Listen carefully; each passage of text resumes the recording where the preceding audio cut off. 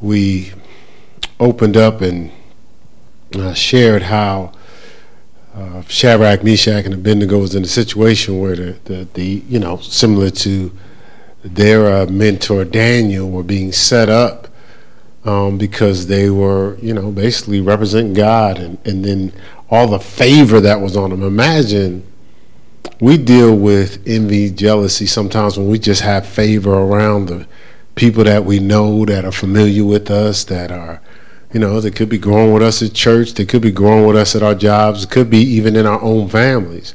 But imagine being taken captives into a whole nother culture, and you are identified as a slave, and you still have a top position over those that are actually a part of that kingdom.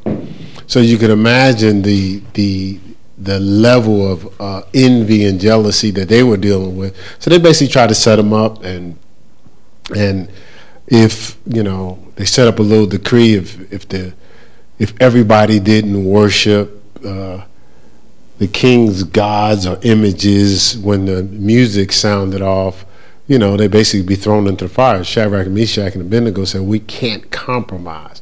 Now, some of us, as we grow, we struggle to honor or to represent God, and it could just be something as simple as being at the job, and there's an opportunity for Jesus to come up, and you're tempted to hide him. But here they're in a situation where their life is on the line. They could die. And they says, well, if we got to die, King, we got to die. Now these is top people that were affording him the prosperity and the favor and basically the leadership that he was in. And so he didn't want nothing to happen, but again, it is what it is. And so they made a statement. They says, well, God will just have to save us. God will just have to save us. And if God can't save us, we still ain't bound down to no other gods. And so the king got upset because he took it as irreverence. So he says, turn the flames up 7 times hotter. 7 times hotter. The flame was so hot, the people that were supposed to throw Shadrach, Meshach, and Abednego into the fire, they got burnt up. And because they were the ones holding them, because they were bound, they couldn't, when you're bound, it's hard for you to keep your balance, because when you first learn balance, they tell you to hold your hands out and stuff like that. But imagine if you're bound and you're on the edge and you're tempted to fall, and the people holding you, they fall in. Well, it's kind of hard for you to hold on because you don't have nothing to grab to brace yourself. So they fell in anyway. And then the king looks down and sees that. He says, well, I thought we threw 3 people in there. He says, but it's 4. One looks like the Son of God. So again, they're in this fire, and they come out, and he recognizes that they didn't get burned up, and he saw the Lord in there with them. It's kind of what our artwork depicts over here. That's a furnace, and I just threw 4 guys in there. But that's what it's depicting, he saw them, and it said that they were unsinged. Even their clothes didn't get burned. A miracle was taking place. And so it's powerful. They went in the fire and found out they were fireproof. And so we had talked about last week, it's kind of hard to even realize you're fireproof. You might have to stay in a fire a little longer. And so we're so tempted anytime it gets hot or uncomfortable, we're tempted to run, retreat, try to comfort ourselves and try to find an easy way out. But they actually had to hold on and sustain some things. But what they discovered through that process is they were fireproof. But they had to go into a fire 7 times hotter, or a situation 7 times hotter than normal, to recognize really that no weapon formed against them could prosper. And so God takes you through that, not necessarily as a punishment, but where he's taking you, you have to know you're fireproof. Because the adversaries are going to attempt to not only attack you, but attack you again and attack you again and attack you again. And you have to know, bring it. I'm fireproof. And so we gave the example of, the 7 times harder. The 7 times is so interesting. Now is the number of completion. So to be completely fireproof is different to be partially fireproof. That means part of you can get burned, right? Right? You're a fireman and you just put on enough of the clothing just to cover, maybe your chest. So you cool with your legs getting burnt? Or if you cover your legs and your chest, but you don't cover your face, I know you ain't cool with your face getting burnt, much time as we spend in the mirror. Right, so the goal was to be completely fireproof. So we said it reminds us of how the things that we go through in our lives, and how behind the scenes, how the adversary tries to attack us. So we said, gave you the example, the parable that says, when the strong man is cast out. So it's given an example of when you're going through stuff and you gain victory over it. It says when that strong man is cast out, the strong man, which is the demonic spirit that was trying to possess you and keep you, could have been lust, it could have been fear, whatever the case may be. He says when it's cast out, that spirit is homeless now. And it can't be comfortable unless it has a home, a place to occupy, to navigate and what it wants to do. So it goes out and it's like, I'm homeless, and it's traveling. And it says, hold on a second. Like, let me go back and see if I can reoccupy the house I was in. But it doesn't, it goes back first and supervises, and it checks to see if the house is still empty. See, if it goes back and it sees the house empty, the scripture says, then that demon goes find 7 other demons greater than itself and comes back and reoccupies the same house. And the Bible says the state of that man is worse than it was before. So that's likened to someone that has been delivered and actually snaps back into what they've done before. But they're not going to be the way they were before. It's going to be even harder to be delivered because now that demon has gotten support. See, that's why you don't, once you're delivered, you don't return. Because you won't be the way you were before. But we're casual with it sometimes. Sometimes we're delivered, we go, it's no big deal. Oh, no, it is a big deal. It's a 7 times harder and hotter big deal. Right? And so we share this at the church a lot of times. Well, why did the demon come back and check the house out first? When he got kicked out, like when, somebody kicked you out, how come he just didn't go get his boys right away? Well, he came back because he knew if that house was occupied or filled with the Holy Spirit, he can get 1,000 demons and he can't do nothing. But once he recognized that person, yes, got delivered, but they didn't fill themselves up with the Spirit. So now I can get some demonic assistance to reoccupy, so I'm not just as easily kicked out.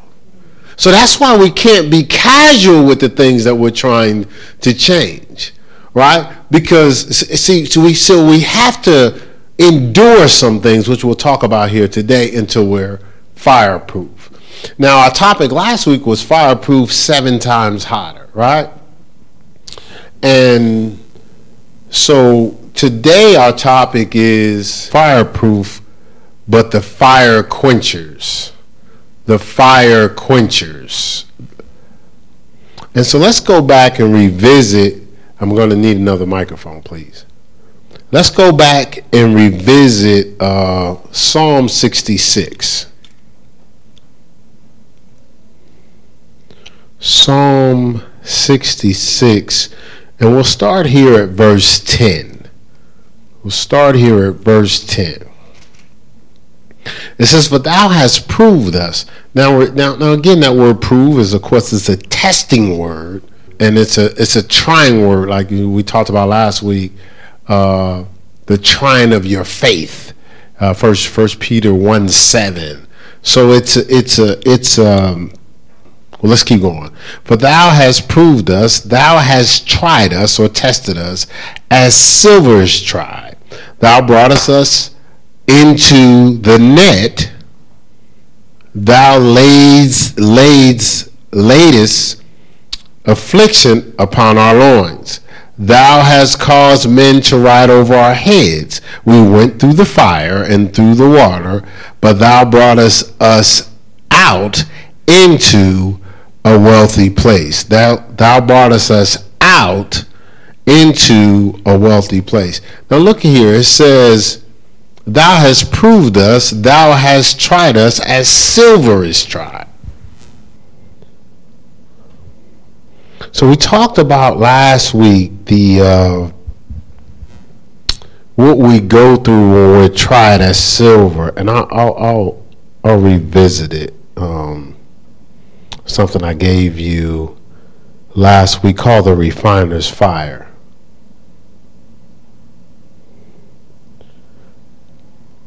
Let's see, where is it here? Okay, so Malachi 3:3 says this. It says, he will sit as a refiner and a purifier of silver, again referring to God. It says the verse puzzled some women in a Bible study, and they wondered what this statement meant about the character and nature of God. One of the women offered to find out the process of refining silver and get back to the group at the next Bible study. That week, the woman called a silversmith and made an appointment to watch him at work. She didn't mention anything about the reason for her interest beyond her curiosity about the process of refining silver. As she watched the silversmith, he held a piece of silver over the fire and let it heat up. He explained that in refining silver, one needed to hold the silver in the middle of the fire where the flames were hottest as to burn away all the impurities. She had to set it in the center there.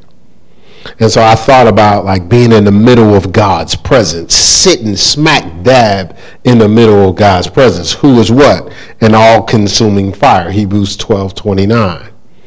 The woman thought about God holding us in such a hot spot.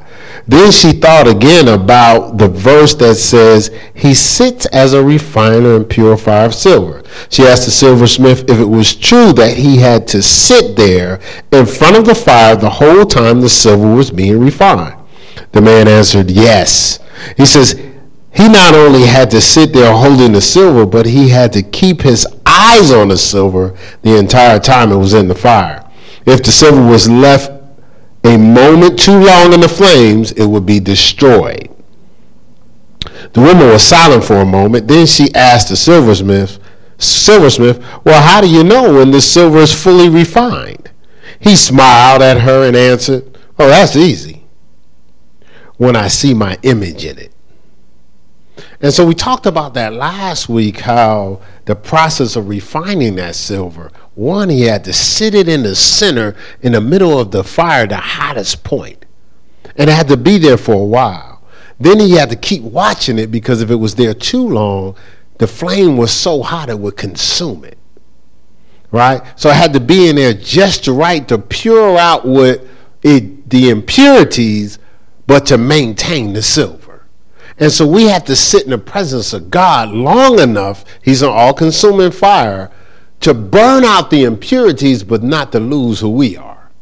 Not to lose our original design or God's image. And then when she says, well, how do you know when it's done? How does God know when we're done? When he looks in and he sees his image. When he sees what he designed. We're made in his image and after his likeness. And so we're so tempted to avoid or to get around some of these testings and these trials. Some of us say to ourselves, we're ready to run. Some of us go, it doesn't take all that. Some people even say to themselves, well, that's what other people go through. I don't really need that. I've gone through enough in my life. Remember That's something I used to think. Well, God was like, the stuff you're going through in your life, that was because of your rebellion, your ignorance, and your dumbness. What I'm taking you through is to purify you for what I purposed you to do. And so we have to sit there long enough until God sees what he designed. See, we may be tempted when it gets 3 times as hot to say, well, that's enough.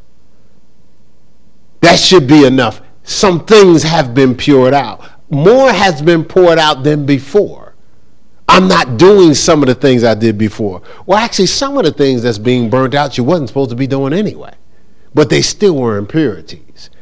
Now the fire is still getting hot to burn out the stuff that God was going to burn out if you never did what you did before anyway. The stuff that you pick up because you're born in sin and shaping in iniquity.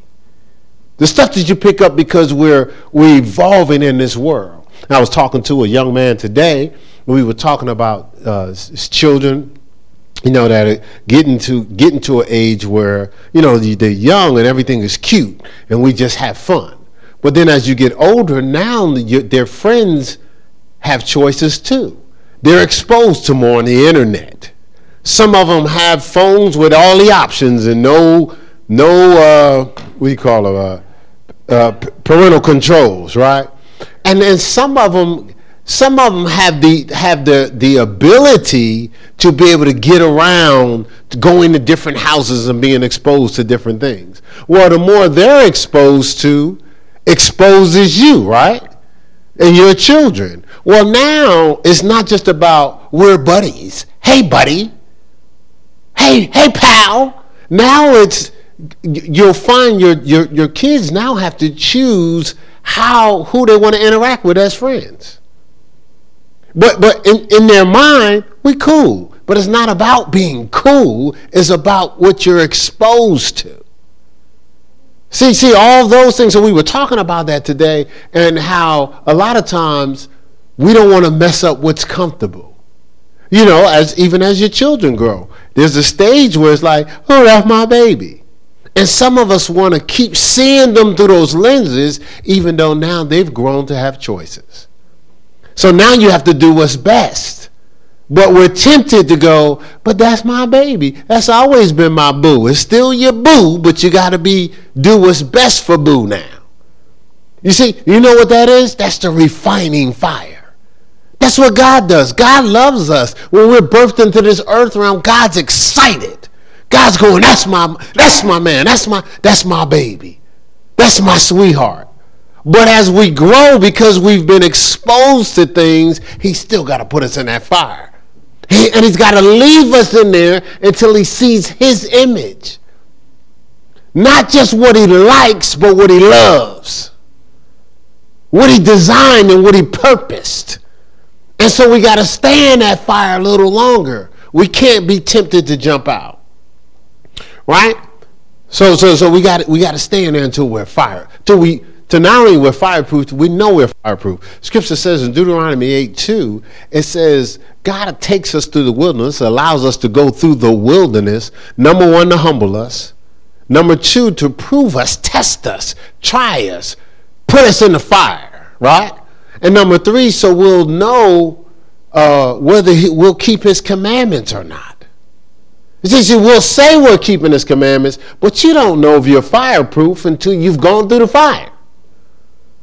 But see, once you go through, because a lot of times we go, well, God, I don't understand why you didn't take me to that level. God's going because you're not fireproof. God's going because, see, if you was fireproof at every level, you'll keep my commandments.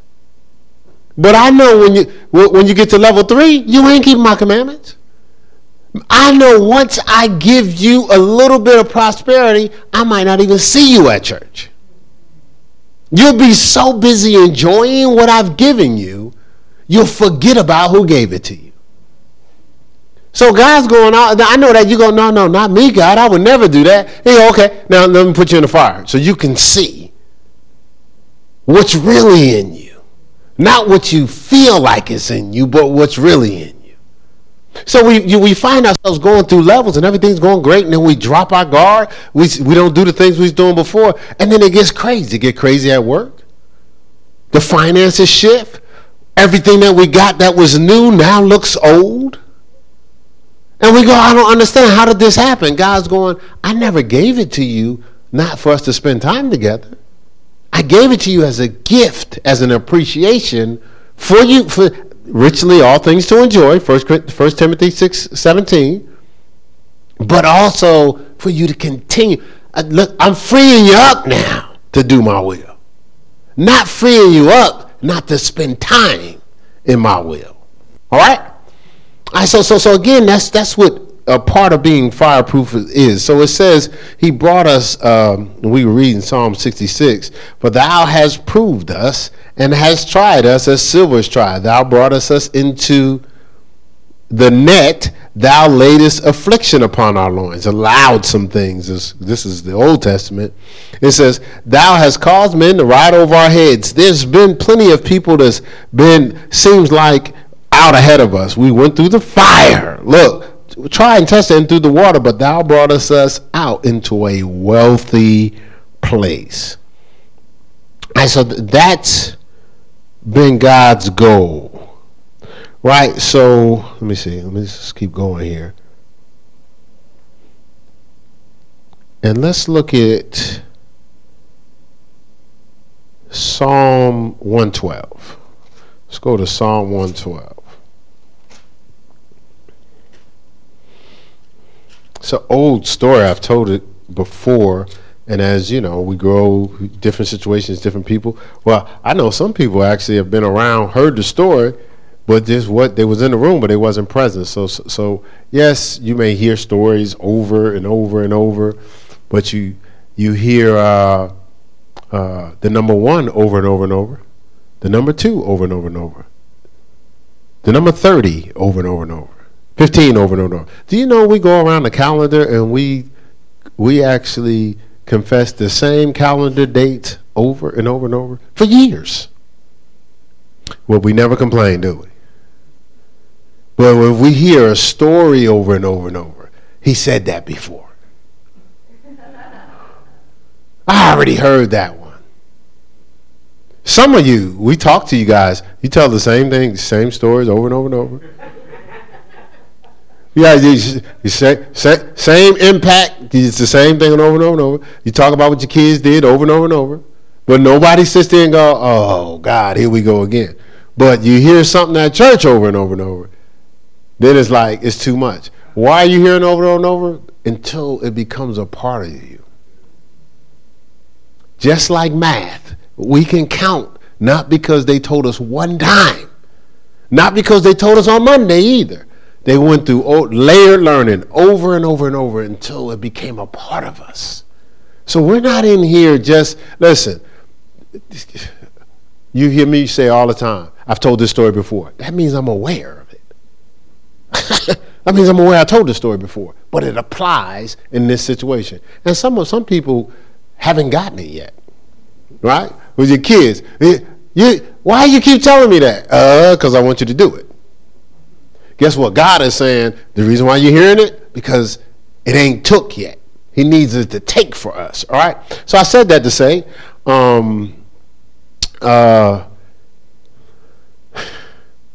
this whole thing about being tested and going through different things, you know, even as a athlete, I told you I did Bible study with a football team, and the guy came in. He was like, you know, Mr. Bradley, man, it's a terrible day, man. I messed up. And, you know, and I said, well, great, good. It's good. He was like, what do you mean good, man? I messed up, man. I'm trying to get it on the starting spot. I said, well, how are they going to see how you handle when you mess up? Whether you realize it or not, you're going to mess up. But messing up in your practice field is totally different than messing up in front of 105,000 people. I said, how do you think they test if you can handle 105,000? They keep the pressure on you. Over and over. I mean, these coaches, there's no, hey, that's okay, buddy. No, because in college football, if you lose a game, it could cost you your entire season. Like you can't afford, and you can lose a game on a play. One, a very close friend, they were vying for the national championship, ranked number one in the nation. They didn't win the national championship on one play. And this person will tell you this, and the quarterback is playing in the NFL right now. Guy drops back, the quarterback looks over this way. He's looking this way. Well, the guy that's playing defense figures the quarterback is thrown over that way. So he runs over that way. The quarterback never was throwing over that way. He just looked over that way. It's kind of like what I do in chess. He just looked over that way just so all the intention would be over here, and he threw it over here. Split second. One play, within a few seconds, scores a touchdown. They win the game, only loss of the season. They miss the national championship. Now, I'm talking about football, but our life is that way. We think we can take a break. We can relax. We can slip and dip. But that one time could be costing us more than we realize. That's setting off a momentum. And we're willing to risk it. You understand what I'm saying? Right. So God is testing us to see what's our sustaining power, if we're fireproof, right? For a particular reason. So Psalm 112, verse 7 and 8.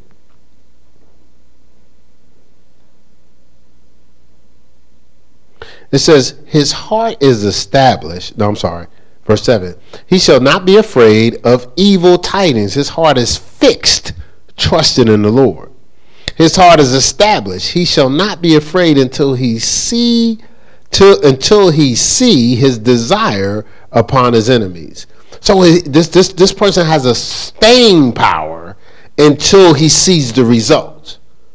So we live too much in I tried, as if it's over. No. We're Christians. We're not trying. We're doing until we get the results. Right?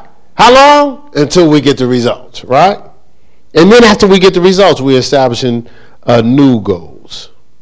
And so this fireproof person or Christian or a person that's able to withstand some things, they're able to withstand and recover quickly from difficult situations. So God is saying, I want to commend those that have been sticking and stand in the midst of truth, because truth shakes people. Truth rattles people. Sometimes truth offends people. Out of all things, it's supposed to free you, but it'll bind up some people, because we live in a culture where truth is flipped into judgment. So somebody tell you the truth, is like, oh, so you judging me? You judging me now? No, I'm actually telling you the truth. I'm not passing sentence as to why this truth is a fact. Then I would be judging you. I don't know why you're operating this truth. But if I say you're not reliable, you haven't been reliable. But if I say you haven't been reliable because you don't care about nothing or nobody, well, now I'm passing sentence. You can say I'm judging you. But if you haven't been reliable, I just said the truth. You haven't been reliable. We haven't been able to depend on you. Why are you offended? If somebody says you stink and you actually stink, right? I couldn't hold that one. Very few people will probably tell you, but if you actually stink, they're not judging you. Oh, so you try to judge me? No, you actually stink. No, really, you smell. Right? See again, look. How do you process that? If somebody tells you you're lazy, out of shape, you eat too much, if you are doing that, why are you offended? If they say what your intent is as to why, now you can say they're judging you. Does that make sense? I mean, we talk about that here at the church before. That shouldn't be foreign here. So this is talking about sticking and staying in the midst of even truth. Proverbs 24. Let's go there real quick.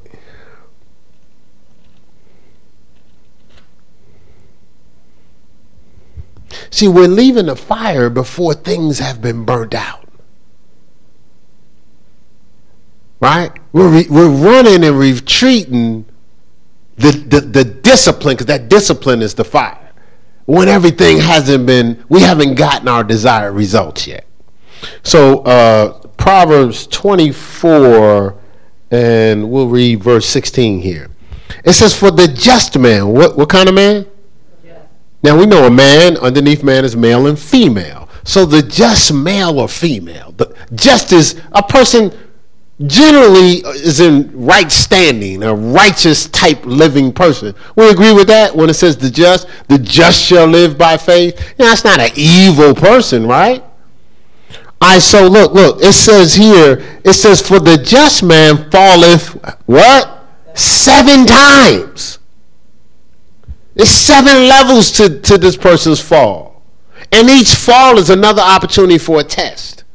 So God already knows you're going to have to hang in there sometime. If the just man falleth 7 times, what do you think the unrighteous person does? It says, and rises up, the just man falleth 7 times and rises up again, but the wicked shall fall into mischief. So look. We're looking at falling as, okay, something's wrong with me. No, even the just person is going to fall. It says, but that person rises up every time. It says the wicked, twisted person, perverted person, the unrighteous person, that person doesn't fall and rise up again. He falls into mischief. He actually slips into a place where they even lose sight of God.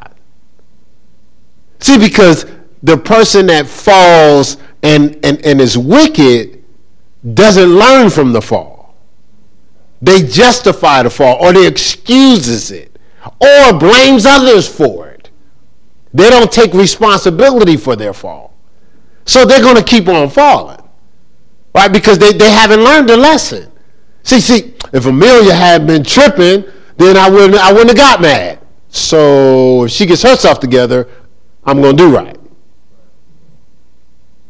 What? See, man. See, that coach, man. He don't know what he's doing. Okay, so if he starts knowing what he's doing, then I'm going to do right. See, Pastor Keith, man, he's too sarcastic for me. So if he stops the sarcasm, you're going to do right. See, my parents, man, if they would have gave me a better opportunity, a better shot at this thing, man, I'd be sweet now. Oh, so if my parents had their selves together, then I'd be fine. See, it's all on somebody else. So what am I going to do? I'm going to continue to do the same thing because I'm not learning from it. I'm the one that has to learn from it. Me, Keith. Right? And then I'm going to see how I bounce back because I learned. And I just tell my supervisors, all my supervisors, had one guy, just saw him on a post. I realized why he was the way he was. I saw he was so was it a master sergeant? So that's the one with the sergeant stripes, but he got a couple of other things under it, right? So I guess he was a master sergeant. I didn't know this back then. So when I worked in corrections, he was my supervisor. And that dude, man, he was just on it. And so he would intimidate everybody. Oh, here you go. And so I wouldn't trip. I just was like, listen, man, just allow me to make the mistake twice. I said, have you ever seen me do something twice? I said, I just blew it on this one. I said, but I guarantee you it won't happen again. I give myself permission to make a mistake because I'm going to learn from it. Now, other people don't give me permission to make they're not as forgiving as, what's wrong with you? How can you do this? This is a mistake. But you shouldn't have done it. You should be perfect. So we have to allow mistakes because that's how we learn and that's how we grow. We're not dealing in reality if we think we're going to live a mistakeless life, right? Right? So, and this is the thing. People aren't disappointed because you've fallen. They're frustrated when you use falling or failing as an excuse to quit. So people are not as frustrated that you fail, but when you use it as an excuse to quit, that's what frustrates people. You see the difference?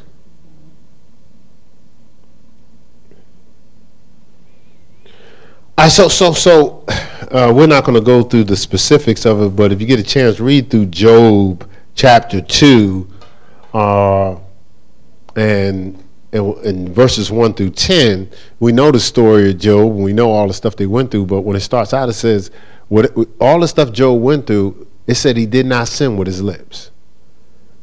You know, there's people trying to get him to curse God and do all types of stuff. It says Job did not sin with his lips. He didn't say anything opposite of what God would want him to say, as much as he was going through.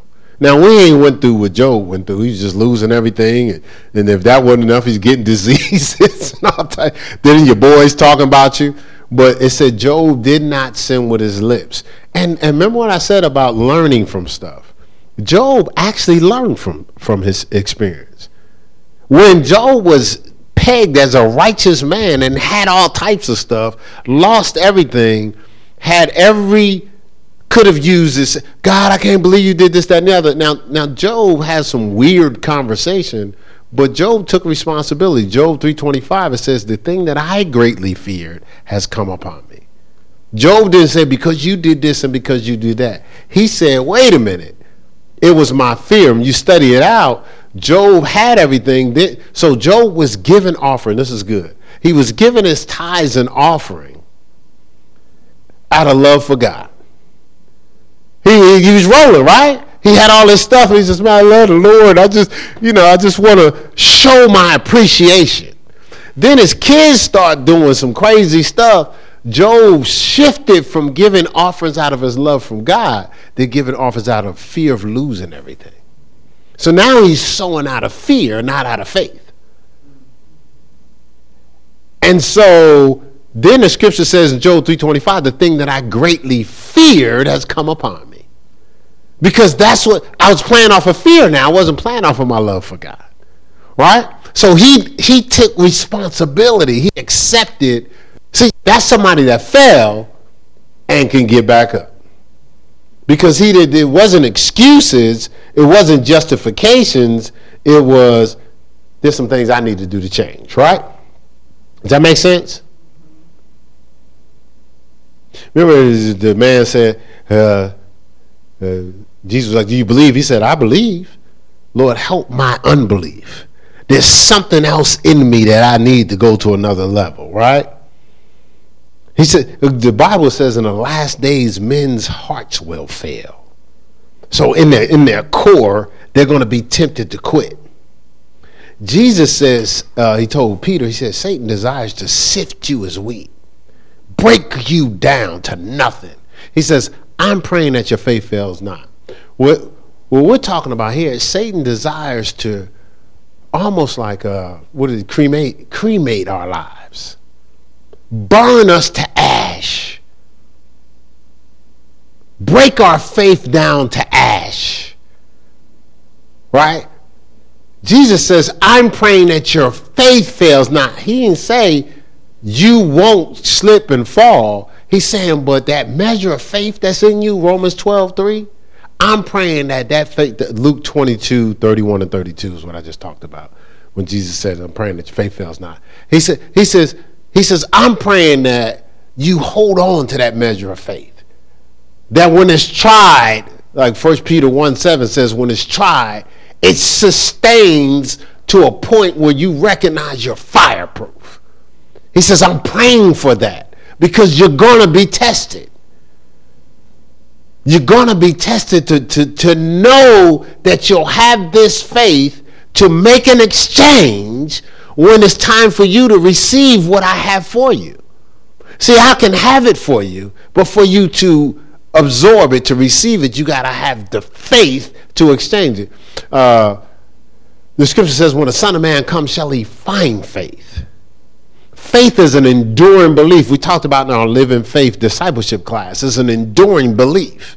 It's not just faith moments, but it's a faith life, right? So we said you have a measure of faith. This is the Living Faith class, but you have a measure of faith, Romans 12:3. But you don't want just that measure on the inside. You want it risen, resurrected to the surface. So the Bible says faith comes by hearing and hearing by the word of God, Romans 10:17. So when you bring the faith to the surface, you don't want it just to the surface, you want it activated, right? Faith worketh by love. Like when you the more selfless you are, you actually empower that faith. And that's Galatians 5:6, right? Galatians 5:6. These are just our faith principles. Then we don't want just the faith activated in a moment. At that time, you know how you work hard. I'm gonna hang in there, man. I'm gonna have faith, and you finally have that breakthrough of faith, and you get the blessing. Right? It ain't over. See, we want that faith to live throughout our lives. We want the just shall live by faith. It's not that great faith moment. It's a faith life. Now, how does that faith live through all those tests and trials? See, we want that faith sustaining. We want the faith fireproof, right? So no matter what comes at us, we understand, I have the faith to exchange. Satan is trying to break that faith down into ash. He's trying to cremate that faith. So when God's blessing is hovering over you and everything is galvanized at the appointed time, you don't have the faith to exchange, to even believe, to bring it in, to draw it in. See, it's not something you chase. We're not chasing purpose and dreams. It's supposed to be chasing us. Scripture says, seek ye first the kingdom of God and his righteousness, and all things shall be added unto you. Well, the thing is, when it's right there, the way you make the exchange is through faith. That's how you draw it in. Faith is the substance of things hoped for and evidence of things not seen. And so all these testings is making sure, hey, is your faith fireproof? Is your faith sustaining? Is your faith eternal? Do you live by this? Do you breathe faith?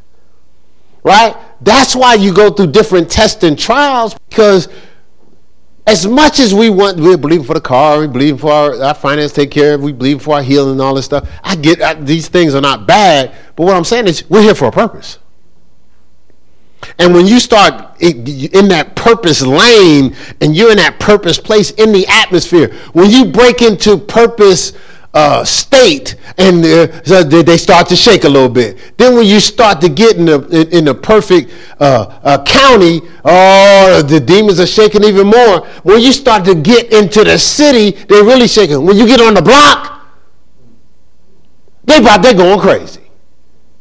And they're hoping you don't have the faith to make the exchange for what you need to totally destroy him. So it's bigger than just, what's going to comfort us in this earthly life. If you step back and you're honest with yourself, half of this stuff is nice, but it's not fulfilling. Yeah, sometimes you just got to sit down and look at stuff for what it is. Sometimes you got to drive your car and look at your car and realize that stuff plastic, but they told you it was leather. Like you just got to, you know what I mean? I got the fake stuff in my car too. I'm just saying, but sometimes you got to look at it. When you first get it, I don't care what, pick a car.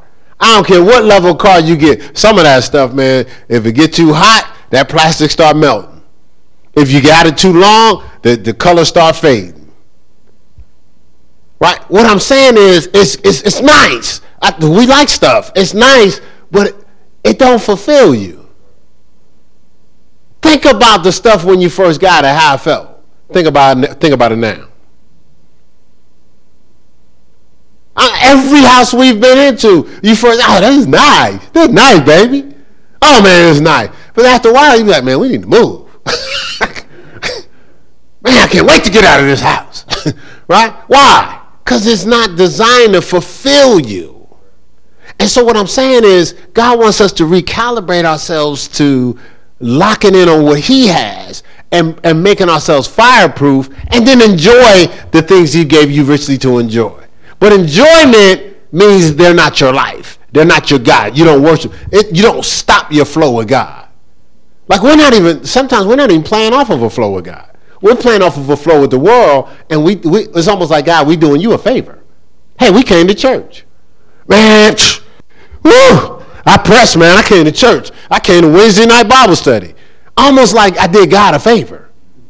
No, that's the least we can do. Like, do you say that when you brush your teeth in the morning? Like you brush your teeth, man. I brushed my teeth today. Come on, God, I did brush my teeth. I mean, we don't think like, do we? Or when y'all be getting that hair done, do you go, hey, I got that hair done. Come on, God, I got the hair done. No. Like we don't think we doing nobody a favor then. I hope not. You doing you a favor, ain't you? Okay, I'm telling you, you doing. Right? So what I'm saying is, why is it when we do the God stuff, we have this thought process like we did him a solid. Lord, I did you a solid. I was at church. Look, I studied all week this week. 7 whole days. 7 straight days I read. Oh, you know what's going to happen when after Sunday. Oh, I'm about to chill. Like 7 whole days of studying? Cause ain't that the floor after fast week? I fasted for fast week. I really fasted this time. Right? And then after the fast week's over, it's like, oh, I'm about to chill. I got at least 3 or 4 days. I got 3 4 days where I can chill. So, and then you haven't seen it seemed like after fast week, stuff be getting crazy. Yeah, y'all can tell, y'all guys, give me the amens. I already know. Because it's something that, remember, Jesus fasted for 40 days, remember? Right. And when he fasted, right after that is when he got tested. Like it wasn't because the devil tried to get him at his most vulnerable point. Right? While he was in the flames.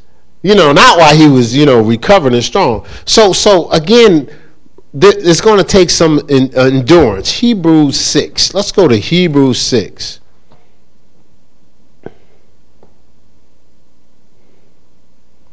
And I learned something. Again, I know I use sports because I'm an athlete, and of course I played a lot of sports, played baseball and football, all that stuff. But I've invested most of my time. Don't say nothing, Pastor Mal. And most of my life in the basketball. I know it's an amen over there, right? And so now this is before we met when I was really serious and I was pursuing basketball. So I just went to some pro camps and I knew you had to make a certain amount of shots in a row.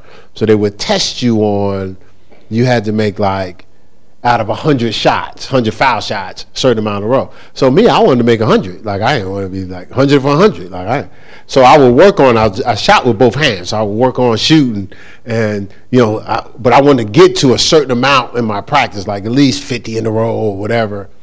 And so what I learned to make consistent shots, I can't be 1, 2. No, I had to do 1, 1, 1, 1, 1, 1. So my ritual is, I step about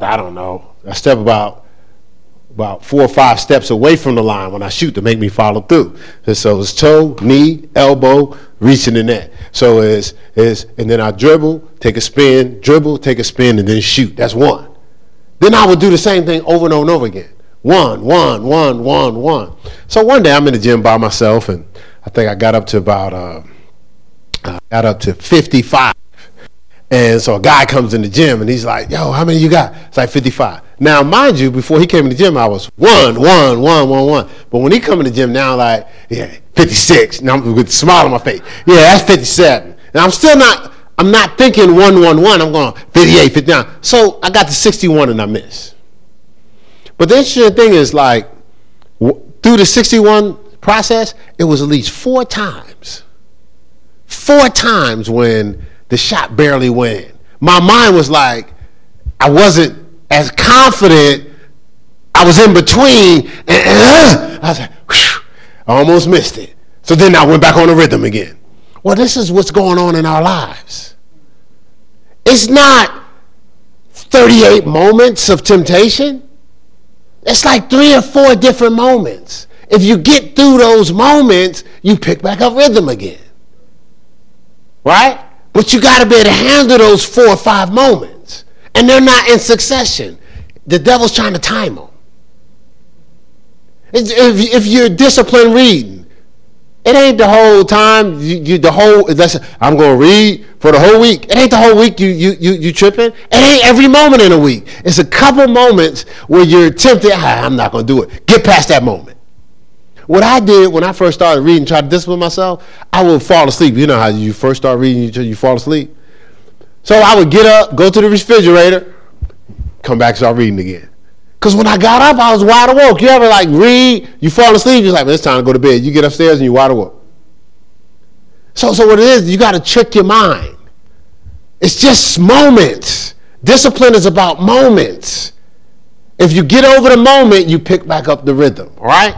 And so I'm saying this because we're going to have to endure some things. Hebrews 6:12. It says, that ye be not slothful, but followers of them who through faith and patience inherit the promises. So we're trying to possess the promises, right? We're trying to possess, and I'm going to get into something about that in another teaching, but we're trying to get to the promises. But it's through faith and patience. So we got to hold on to our patience, right? Hold on to our faith and be patient to go through every stage. Do you understand? We got to patiently navigate through every stage. Patiently navigate through every stage, okay?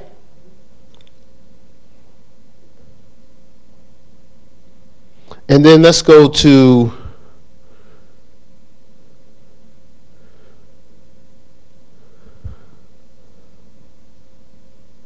First Peter 5.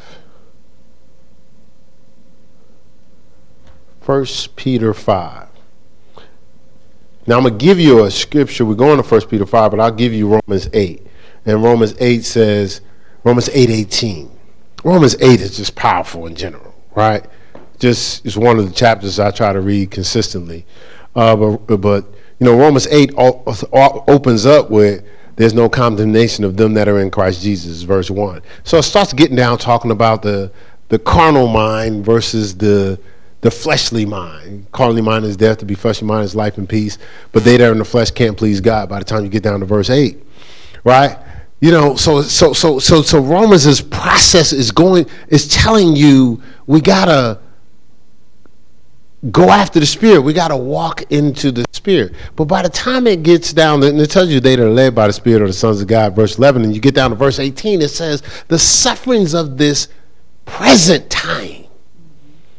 This time where we're trying to, while we're in the fire, is not worthy to be compared to the glory that shall be revealed in us after we've endured the fire. Right? Romans 8:18.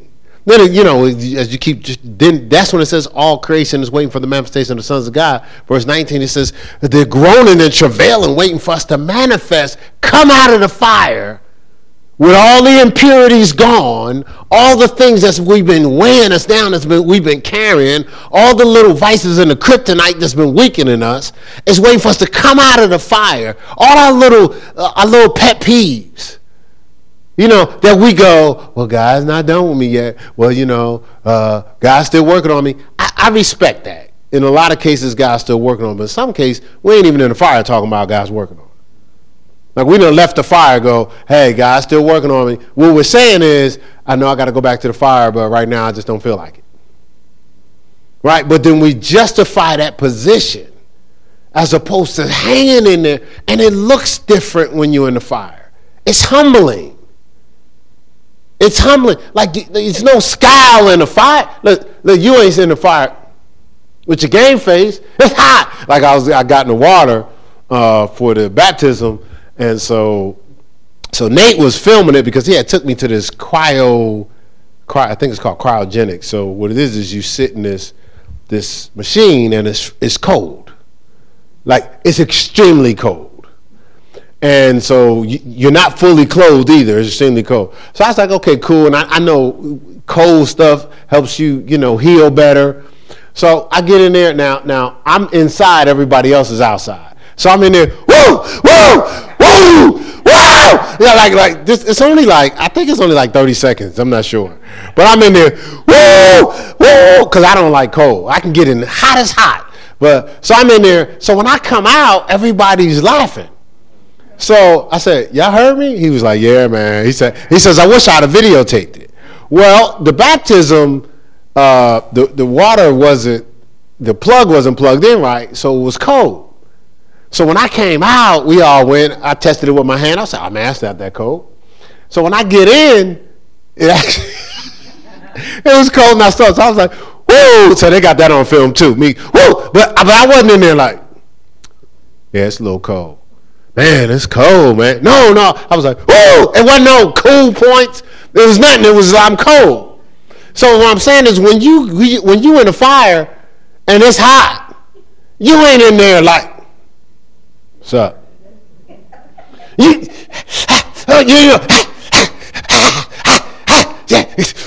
no, I can't get out yet. Like something, you feeling something. You understand what I'm saying? It's not, it's humbling, is what I'm saying. Right? It's not, see, and that's the thing is, you could tell when you ain't in the fire. You got all, man,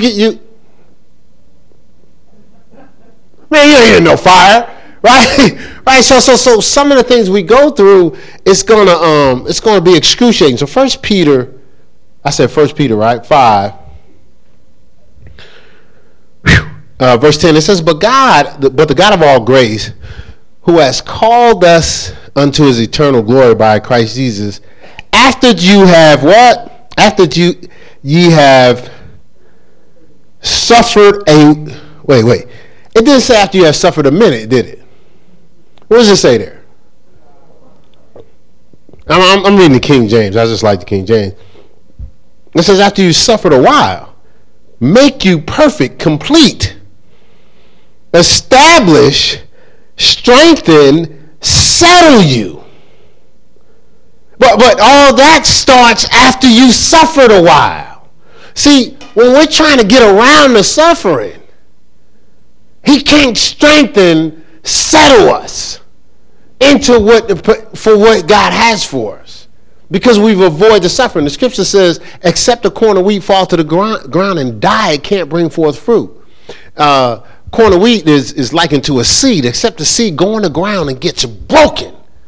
And when it breaks, once it's broken, what's in it, the vegetation, what its purpose, what it's supposed to produce, is released and it comes out of it, but not until it's broken. But a lot of things God sent, we were like, Lord, oh my God, I can see that's what I'm supposed to be. Lord, I want that. God goes, no problem. Let me sing you what it takes to break you. Oh, babe, almost got broken there. Woo! We're praying for things. God is sending us what we need. We like the kids. We're trying to get her. You can't catch me. You can't catch me. No. We got to allow the brokenness. The fire's coming to try us, and we're like, whoa, I almost got torched. Yes, that's what you want. Be still and know that I'm God. Fear not, stand still in the flames and see the salvation of the Lord. Exodus 14, 13, and 14. Psalm 46:10. Right, so we got to allow this thing so we can actually come out fireproof. So we can come out fireproof. See, this fireproof person operates in a knowing. They know that even though these flames are getting higher and hotter, they're like Shadrach and Meshach and Abednego. They know God got me on this. I don't care how hot it gets. I'm going to be all right. See, we only have their testimonies because they believed they knew God would deliver them. They didn't try to deliver themselves. And sometimes it seems far-fetched, man. Was they in a fire? But see, there's a lot of things going on in your life that people are going to go, now, were they broke? Did they really go out there by themselves? I mean, did they have no money? Or, wait a minute, did they really have cancer? See, there's a lot of people going to be asking those same questions because you stood in the fire. I mean, did you just go like God told you to go and you went? How does that look? How did you deal with the uncertainty? Oh, the uncertainty was the fire, man. I was burning up. But a knowing, I had an unction from the Holy One. And I knew I was getting through this one. Right? 1 John 2:20. See, to stand that fire, you gotta almost, the scripture says, I buffet my body daily. Deny yourself, take up your cross and follow him. You got to deny self. You got to deny self-confidence. Now, self-confidence is different than God confidence. So self-confidence is what we call in our culture swag. Right? That's self-confidence. God confidence is what we call peace. See, we're in peace when we're in God confidence. He'll keep them in perfect peace whose mind is stayed on him. When we're in the world confidence, it's swag. But that doesn't keep you, that don't keep you on the flames. Right? That's trying to keep you to avoid the flame. So you gotta deny self-confidence. You also gotta deny self-pity. When you're in self-pity, you're playing a victim. So you're a victim, not a victor. See, when you play the victim, that's hustle. When you're a victor, that's holy. So we can't keep, and that's, listen, we're all human. You watch these kids sometimes, they play the victim in a heartbeat. They don't care. But some of us are almost like the kids.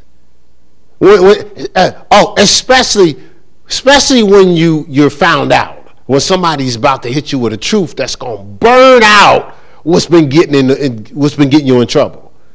Our reflex is to not embrace the flames, but to justify our position by playing the victim. Well, see, Pastor Mel, you don't even care about me. See, I knew you ain't care about me, Pastor Mel. But what I'm saying is, something's getting burnt out. And I gotta get out of it. My default is always go to the victim. That'll back you up off me. Because if I play the victim, you'll be like, oh my God, am I crushing them? Am I destroying them? Oh my God, I'm sorry. Oh, did I really do that to you? Sorry about that, Pastor Mel. You okay? Right? See, you gotta watch that, right? Right? So, because you're avoiding becoming fireproof. Right? See, but that's self-pity. Self-confidence, self-pity is not your friend. So fireproof, I gotta end up closing here, but fireproof is forged character. That's when we're fireproof, we have character. Like we have the scripture says, Ephesians 1:18, be strengthened with might in the inner man. So now it's not a surface strength, a front. It's a core strength. See, Steph, when I got the core strength, I can do the right thing even when no one's watching. I live in doing the right thing. I'm not just doing it in public or on a platform. This is my core. This is my default. Even when if I'm tempted to slip, I keep going back to discipline, not the other way around. When I'm tempted to be disciplined, I keep going back to slowfulness. You see what I'm saying? So I'm strengthened with might in my inner man. And that fire, do that. It'll purge out the things that's weakening your strength. And you're going to need core strength, character, to get what God has for you. Character, to get what God has for you. It's an inner strength. There's something coming that needs you so strong at your core that God's trying to burn out anything that's weakening that. See, that character is the strength to die for others. Lay down your life and your like for your friend. It's strong enough to maintain our hunger and our thirst to cross over into fulfillment or quenching. Scripture says they that hunger and thirst after righteousness shall be filled in Matthew. So it's a strength to cross over into being filled with all the fullness of God. Ephesians 3:19. It's having the strength to search the scriptures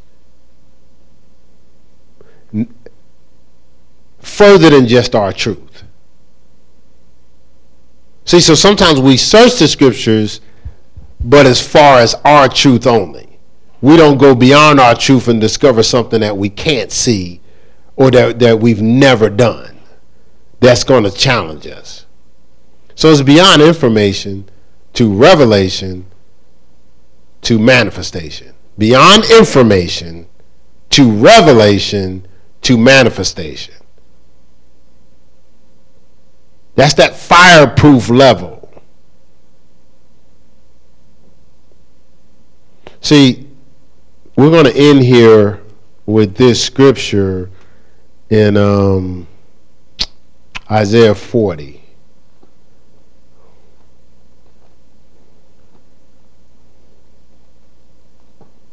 You know, as pastors, we were talking to some people, and they had wanted to do something that we couldn't do because it would have compromised. They wasn't trying to do nothing evil. It's just, and it might have been. It's one of those things we'd be like, well, what's the big deal?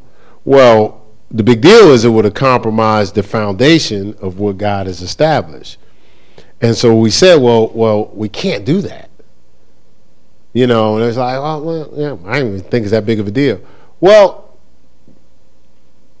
we actually have a responsibility. So we was talking to them later on. They said, you know what we like about y'all is y'all didn't compromise. So they gave an example of, they said, we went to an event. It was at a church. But it was one of those movie events, like, it was a black movie event. I won't get to specifics, but it was at the church. So the church let them. They had all types of drinking and all types of stuff, and so the person that went was like, okay, we participated, but the whole time I was like, I felt bad for the church. So it was like, even though I might not be doing what I'm supposed to do, but I would figure the church holds a standard. And so I said, that's a perfect example, because if we would have did what you guys asked us to do just for the sake of, well, we don't want them to think we're nitpicky or whatever, or or legalism, there would have been at least 20, 30 people that would have shown up at the event and be like, so this is what this church is okay with that? They would have left out going, man, I went to that church, man. They ain't doing God stuff. You see what I'm saying? So we're responsible for that. So we had to deal with some of the weight of that. And then sometimes that's what it takes to have strength. So Isaiah 40, verse 28. It says, hast thou not known, hast thou not heard, that the everlasting God, the Lord, the creator of the ends of the earth, look, fainteth not means he doesn't give up. Neither is weary. There is no searching his understanding. So it's saying that God doesn't even give up on us. He can't. God doesn't give up. Now look at what it says. Even when we're at our limit, verse 29 says he gives power to the faint, those that are tempted to give up. It says, them that have no might, he increases strength. It says, even the youth shall faint, would be tempted to give up and be weary, and the young men shall utterly fall. But they that wait on the Lord stay in the fire. The Lord will renew their strength. They shall mount up with wings as eagles. They shall run and not be weary, and they shall walk and not faint, not give up. Well, sometimes we have to get to the end of ourselves, right? We have to allow that fire to burn out what's in the way. And even in your time of weakness, the Bible says, in my time of weakness, God is strong in us. Paul says in 2 Corinthians 12, he says, I besought the Lord 3 times.